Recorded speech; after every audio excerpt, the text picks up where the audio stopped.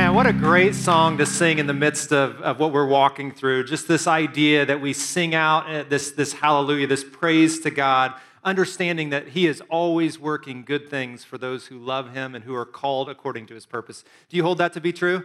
Man, I'm so glad that you're here. Go ahead and grab a seat as we jump in. Part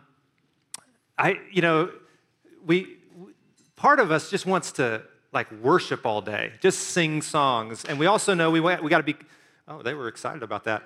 But we got to be careful, we know, and so we want to be careful the ways that we're with one another in this gathered place. So I'm so glad that you're here today. I'm so glad that you're tuning in online. It's good to have you, however you choose to be connected. Right. So before we jump in, just want to say thank you for a couple of things. Number one, I just want to thank you for your patience and for your grace in this season. It's been a crazy little season, hasn't it? And we're all learning as we go, and we're trying to make the best decisions we can given the information that we have, and we're walking through things. We're asking God to give us wisdom, but I know we all have different perspectives, don't we? I mean, we all have different seats that we're sitting in. Like, for example, those of you who are sitting on this side, when I did my own haircut, it was easier to do this side because it's just right to the line, right to the part. So it was easier to shave this side.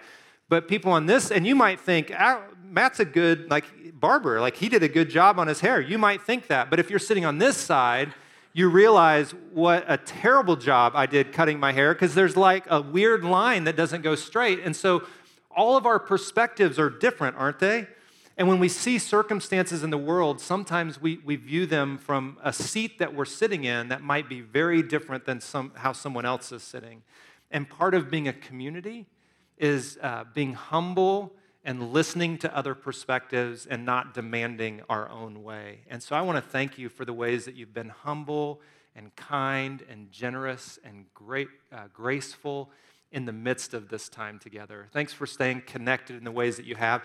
A lot of people have asked me, hey, we recognize that in a time like this, giving probably has dropped dramatically when we're not meeting together. And listen, by the grace of God, by your faithful giving, our giving has not gone off a cliff like a lot of churches. It's awesome.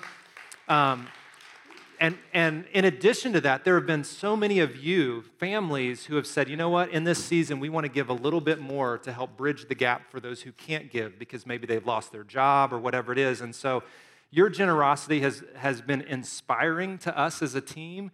And also, it's just a picture of God's faithfulness to us as a church. And we can celebrate that together, right? That God has been good in this season, and we've continued on. You're continuing to give to the mission. We are putting some plans together for the fall. I know we're all ready to get back to normal, whatever that may look like.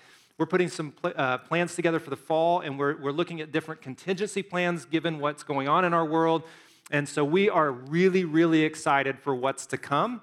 I just sat with our team and some on our team and worked through our teaching for the next 6 to 9 months. And I am so pumped about the teachings, what we're going to be learning together. Some of you are like, Matt, you are such a nerd. I know, I am a nerd, and that's just who I am. And I'm going to nerd out a little bit today. Are you okay with that? Okay, yes, I got a couple with me. And the good news is, halfway through the message, we're going to watch a cartoon together. Who's excited about that? A little cartoon? Because cartoons always help us understand things sometimes that words can't. So we'll get to some cartoons here in a minute that are powerful. So I'm just going to be honest and upfront, which some of you are like, does that mean you're not usually honest and upfront? That's not what I mean. Thank you for your grace and your kindness. So the last few weeks in our country specifically, and what's been going on in our world, has been really, really challenging.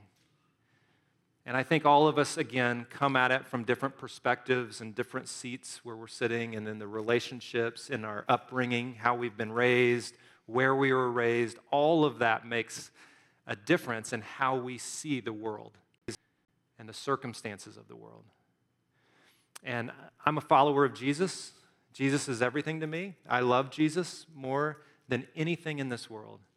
And I believe the perspective, the life, the death, the resurrection of Jesus should inform the way that we live our lives today. And so I always want to look to Jesus to set the path for us when we are experiencing circumstances like we're experiencing in our world today. And so in these last few weeks, I've dug in and jumped into Scripture and turned my attention to the concept of justice in a way that I never have. And it's been eye-opening. It's amazing what happens when you read the Bible. And actually, sometimes we assume certain things about the Bible, and we were taught certain things. I grew up in church. Anybody else grow up in church? And a lot of times when you grow up in church, you hear things a lot, and then you just assume it's true and that you don't need to do your own research. Listen, I hope one of the things that I want to encourage you to do, whatever you hear from me, go do research. Like read Scripture for yourself. Like dig into Scripture. And sometimes the things that we assume to be true, we are confronted with Scripture and the Spirit of God in a way that it convicts us and then transforms us, which is a good thing. It's good news. And listen, there is going to be no time in human history until we see Christ again that we will have arrived at the perfect theology. Like, none of us will get it all right. Like, I wish we did. Don't you wish we could just say, oh, after 2,000 years of studying Jesus and all that he said and all that he taught, I finally have it. I've got it. This is it. But that's just not going to happen. We're all going to miss some different perspectives. And so I hope we'll be open together. Usually when I run into some difficult teachings, I like to bring you in on it. Misery loves company, something like that, right? Or is it Missouri loves company? I don't know. It's the same thing, isn't it? Right, Florentine? Anyway, so I want to talk about justice and righteousness as a part of this series, Life as Liturgy. We jumped into this series and we wanted to dig into the concept that many of us view spirituality and we view Christianity as something that we do at certain points in our lives or in our weeks. Some of us have a checklist. Any checklist people? Some checklist people? So it's easy to go, okay, I did my Sunday morning, I did my Bible reading, I did my prayer time, I gave some money, I did that. So my spirituality is good, my relationship with God's good. And what we're talking about is the concept that our life is to be our offering to God. It's our worship, our whole life. What would it look like for our whole life to be a liturgy? A lived expression of wanting to love God and love other people well. Like, what would that look like? Rather than trying to segment our lives into different pieces or spheres of culture and work and home and marriage and parenting, and then there's the Jesus part of me too. No, what would it look like for it to be all consumed together? A holistic view. So that's what life as liturgy is all about. Last week we talked about, do you remember what we talked about last week? Anyone? You're just practicing right now. Silence. We talked about silence. So that was a good job, you guys. Well done. You got me. I'll just go with that. And today I want to turn our attention to this phrase that is found over 50 times in Scripture combined, justice and righteousness. Justice and righteousness. From the beginning of the Bible to the end, we find these two concepts, these ideas. And like I said, I want to just be transparent. Sometimes when I think about justice, I think about punishment. I think about the justice system. I think about the idea that when people, like when we demand justice, what we're demanding is punishment. Have you ever thought about it that way? Anybody with me on that? Anyone? So justice is about punishment towards certain people, and righteousness is about me living a good life. Like I'm to do the right thing. Righteousness is about doing the right thing. Like it's a good life. I'm going to be a good person or a right person. So justice is this big concept that's kind of out there, and righteousness is more about what I'm supposed to do. And in Scripture, the two are kind of put together in a very interesting way. Now, this is impossible, but I hope that we can kind of put out of our minds justice in the today modern view of justice, of just punishment, and just open ourselves to what maybe Scripture talks about in terms of justice. So here's where I want to start, and then we're going to get to the cartoon. I know some of the kids were excited about cartoons. We'll get there. And yes, that was an adult who said that. But I'm going to teach you a couple Hebrew words. Anyone for some Hebrew? And then I'll wake the other ones up after they fall asleep with the Hebrew words. Okay, so here it is, Jeremiah. And I think this is so applicable to where we are in our culture today. This is what the Lord says. Don't let the wise boast in wisdom, or the powerful boast in power, or the rich boast in their riches. Now, three very interesting pictures that he's painting. Our culture tends to lift these three things up as the most important pursuits of life. Have you noticed that? The idea of wisdom, like knowledge, gaining that. The idea of power, like putting yourself in a position that you can have power over your own life or security. Are you with me still?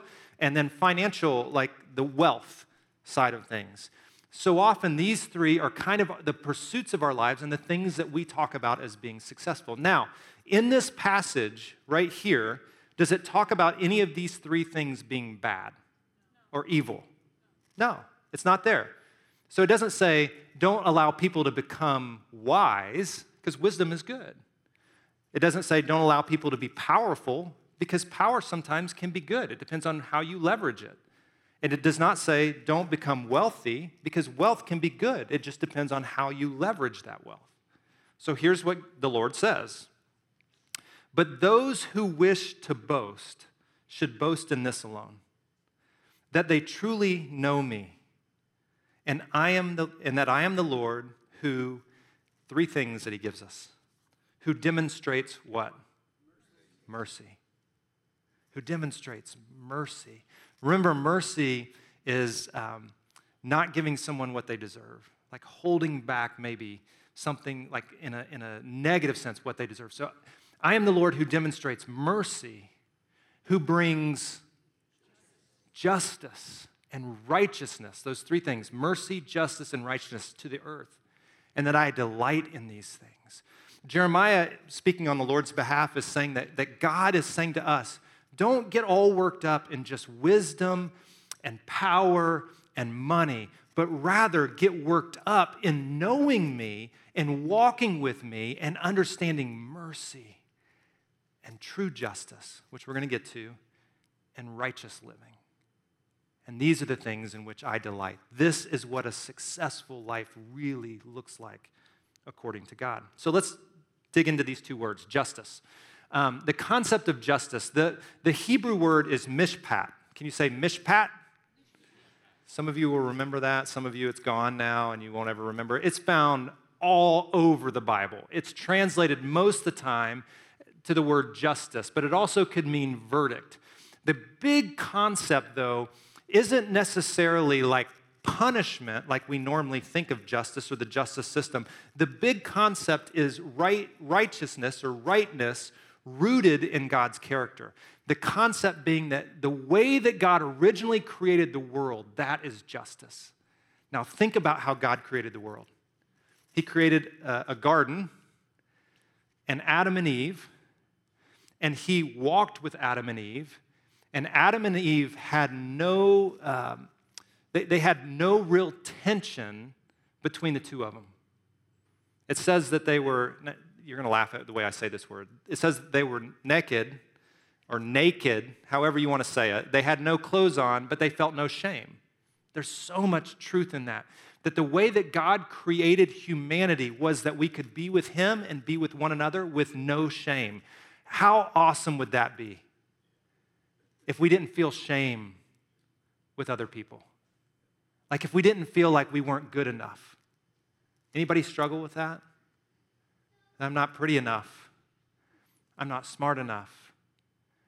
Like shame holds us back from being vulnerable in front of other people.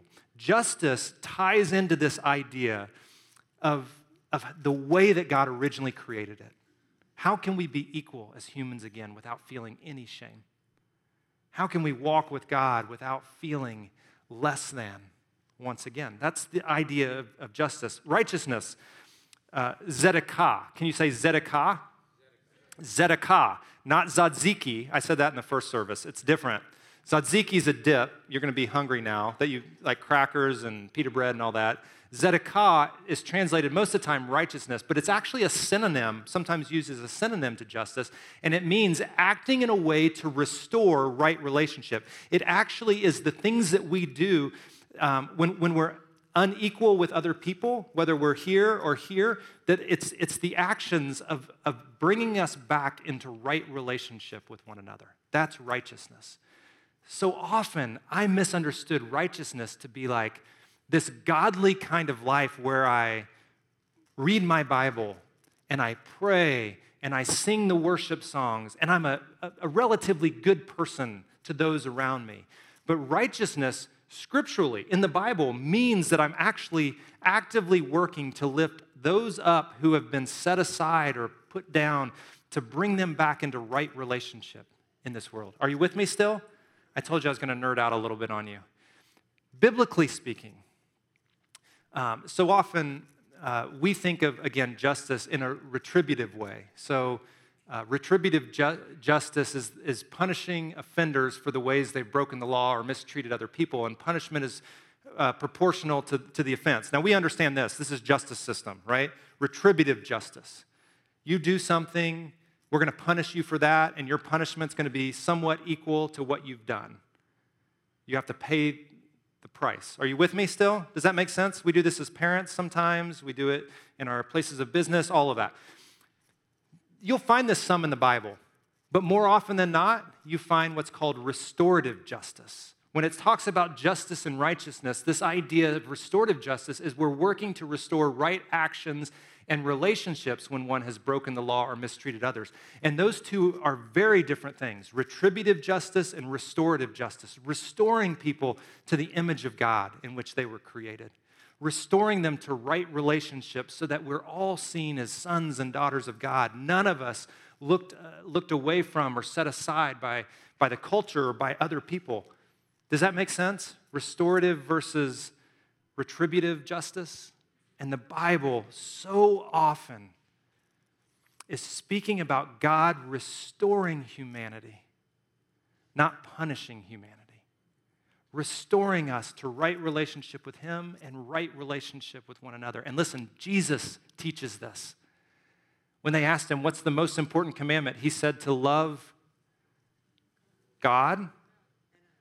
And you will know this, like you will love God in the ways that you love one another and restore one another to rightness, both with Him and with each other.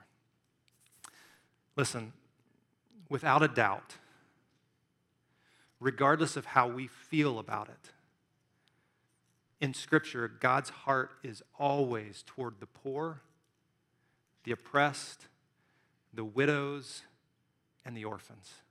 Without a doubt.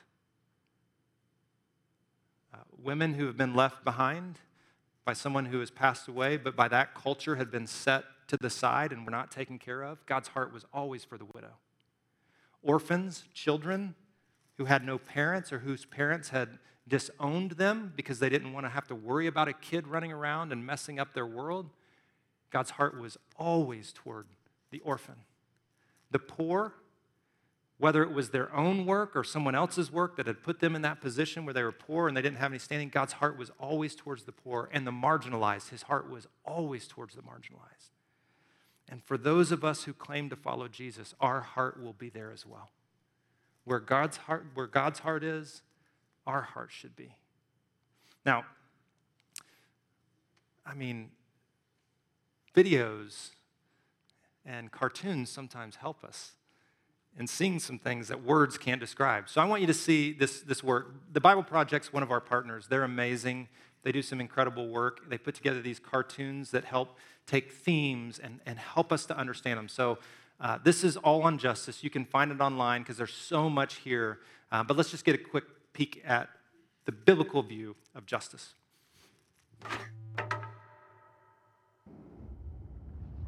If you were a praying mantis, it would be socially acceptable to devour your mate. And if you're a honey badger, you have no regard for other animals. You don't care. If you're a panda with twins, it's normal to abandon one to take care of the other. But if humans do any of these things, we would call it wrong, unfair, or unjust. Yeah, why is that? Why do humans care so much about justice? Well, the Bible has a fascinating response to that question. On page 1, humans are set apart from all other creatures as the image of God. Yeah, God's representatives who rule the world by his definition of good and evil. And this identity, it's the bedrock of the Bible's view of justice. All humans are equal before God and have the right to be treated with dignity and fairness no matter who you are. And that would be nice if we all did that. But we know how the world really works. And the Bible addresses that too. It shows how we are constantly redefining good and evil to our own advantage at the expense of others. Yeah, self-preservation. And the weaker someone is, the easier it is to take advantage of them. And so in the biblical story, we see this happening on a personal level, but also in families, and then in communities, and in whole civilizations that create injustice, especially towards the vulnerable. But the story doesn't end there. Out of this whole mess, God chose a man named Abraham to start a new kind of family. Specifically, Abraham was to teach his family to keep the way of the Lord by doing righteousness and justice. Yeah, doing righteousness, that's a Bible word I don't really use, but what comes to mind is being a good person. But what does that even mean, being good? The biblical Hebrew word for righteousness is tzedakah, and it's more specific. It's an ethical standard that refers to right relationships between people. It's about treating others as the image of God, With the God-given dignity they deserve. and this word justice, it's the Hebrew word mishpat. It can refer to retributive justice. Like if I steal something, I pay the consequences. Exactly.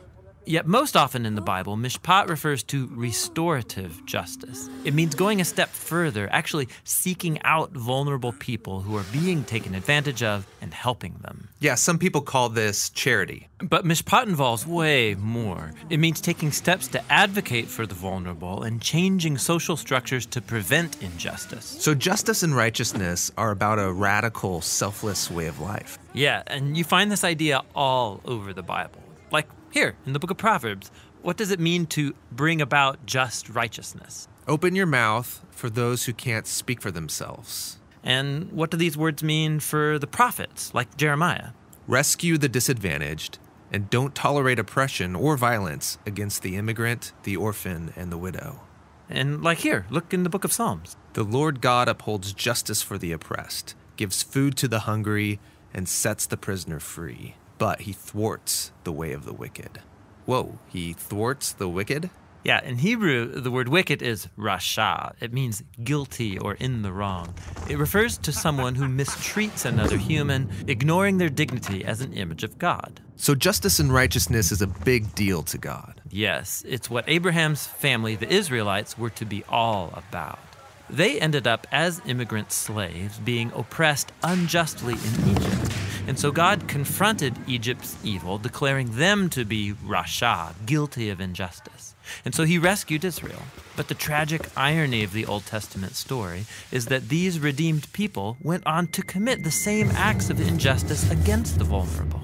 And so God sent prophets who declared Israel guilty. But they weren't the only ones. There's injustice everywhere. Yeah, some people actively perpetrate injustice. Others receive benefits or privileges from unjust social structures they take for granted. And sadly, history has shown that when the oppressed gain power, they often become oppressors themselves. So we all participate in injustice, actively or passively, even unintentionally. We're all the guilty ones. And so this is the surprising message of the biblical story. God's response to humanity's legacy of injustice is to give us a gift, the life of Jesus. He did righteousness and justice, and yet he died on behalf of the guilty. But then God declared Jesus to be the righteous one when he rose from the dead.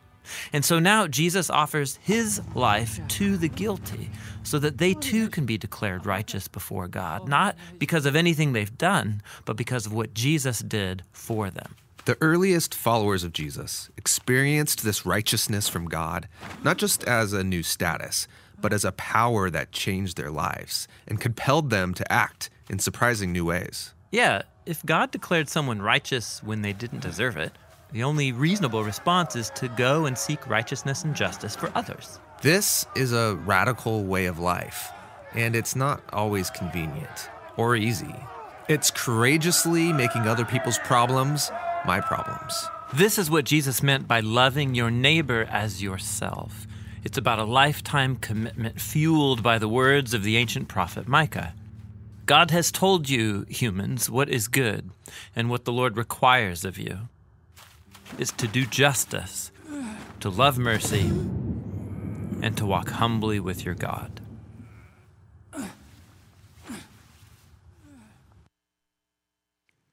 There's a lot there.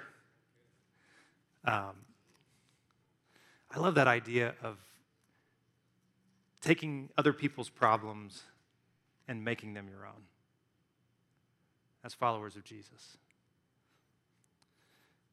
And I think sometimes we fail in that.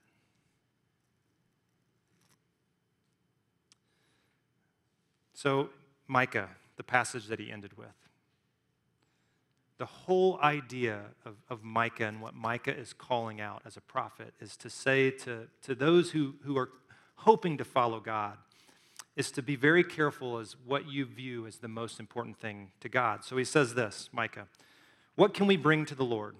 Should we bring burnt offerings? Should we bow before him with calves, sacrifices? No, the Lord has told you what is good, and this is what he requires. It's not about our offerings of animals. It's not even about our songs that we sing. He wants us to do justice, to love mercy, and to walk humbly with him. There's a number of passages that are pointed out in the video. We're going to post those this week. Each day we'll post a different one. And they're all a challenge to us toward how we can live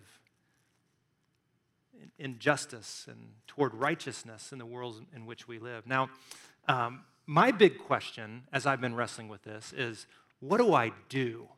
Anybody else with me? Like, what do we do with this? Like, what's my responsibility in a world where injustice is all over the place? Like, what's my role as a follower of Jesus?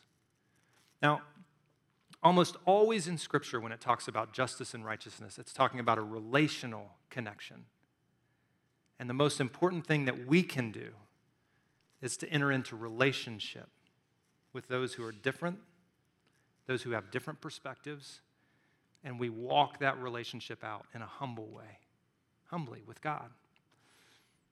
To, at times, take on problems of other people and claim them as our own. For example, some of our mission partners, AZ Hope in the Future, our track camp is about taking the issue that our state has with the foster children and making it our own, doing what we can to bring justice to some who have been set aside. See how this is a realistic and a practical thing? We take foster children, those who have been set aside, and we do all that we can with the power, the wealth, the wisdom that we've been given, no matter how we've received that, and we leverage it to lift them up to restore right relationship in this world. Are you with me? And that's the call of the church. That's what our missions, it's supposed to infiltrate everything about us, but I think so often we fail to do what God has called us to do in this. As your pastor, I confess that I haven't always had my eye on the target. And there have been times that I've missed it.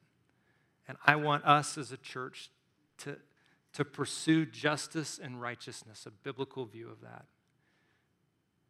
To do justice, to love mercy, to walk humbly with our God as we continue to develop this community, following Jesus, learning to love.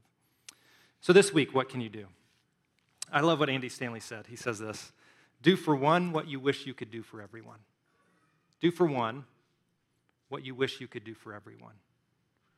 When you encounter a moment of injustice, whereas we might not be able to influence the big social structures that exist, we can do for one person what we wish we could do for everyone, right? And that's the call, relationally, to do for one person what we wish we could do for everyone. And then I've got some homework for you. You ready for some homework? No. I love that we have kids in the room today because they say what you want to say, but you're not going to say it because you're, the shame thing that you're covering up and you don't want others. But you're saying to yourself, really, Matt, you're going to give me homework? A little bit of homework this week. A few of us did this last week just to test it out. There is a reading plan on YouVersion, and I push YouVersion as much as I can. You can have it on your device. There's a reading plan, and it's put together by the Bible Project. It's called Justice. It's 3 days. You can do 3 days, right? Anybody can do 3 days. Jump in, do that reading plan for 3 days, and dig into Scripture and what Scripture talks about in terms of justice. But then I've got some extra credit for those who want a gold star next week. Anyone? Oh. These guys at the Bible Project, they take these themes and they do podcasts, and they go really deep into questions and, what does the Old Testament say about justice? What does the New Testament? Are they the same? What about Jesus? How does that fit together? And they have 4 podcasts on justice. Now, they're pretty long. I doubt any of you are going to do all 4 of them. That's my way of trying to nudge some of you, the competitive ones among us. But there's one that I think is a great summary, and it's the Justice Q&R, questions and responses. And if you go into Google and just type in Bible Project, keep those words together, Bible Project, Justice Q&R, that podcast will pop up. It's about an hour, 50 minutes to an hour, I think. You can listen to it on 1.5 times speed. I really want you to listen to it, whatever you need to do, because I think it really challenges the ways that we view what God has called us to do and the people he's called us to be. Are you with me? Now, we want to sing to close our time together about the reckless love of God, who was willing to leave the 99 to pursue the one. And you're the one, and I'm the one, and he's the one, and she's the one, and God loves us so much that he was willing to leave the comfort of home to become one of us in Jesus and to pursue us and to give his life for us. And that's the reckless love we sing about. Would you stand with me as we sing this? Father God, we thank you for your love for us, which was reckless. And God, we claim your life, the life of Christ, as our own. His righteousness we claim as our righteousness. And God, this compels us to love others in the same way. May we not see this just as a badge to wear or a title to claim as Christian, but may we be moved to pursue justice and righteousness in this world, to lift up those who have been set aside or oppressed or forgotten, to restore right relationship with them for your kingdom. We pray this in the name of Jesus.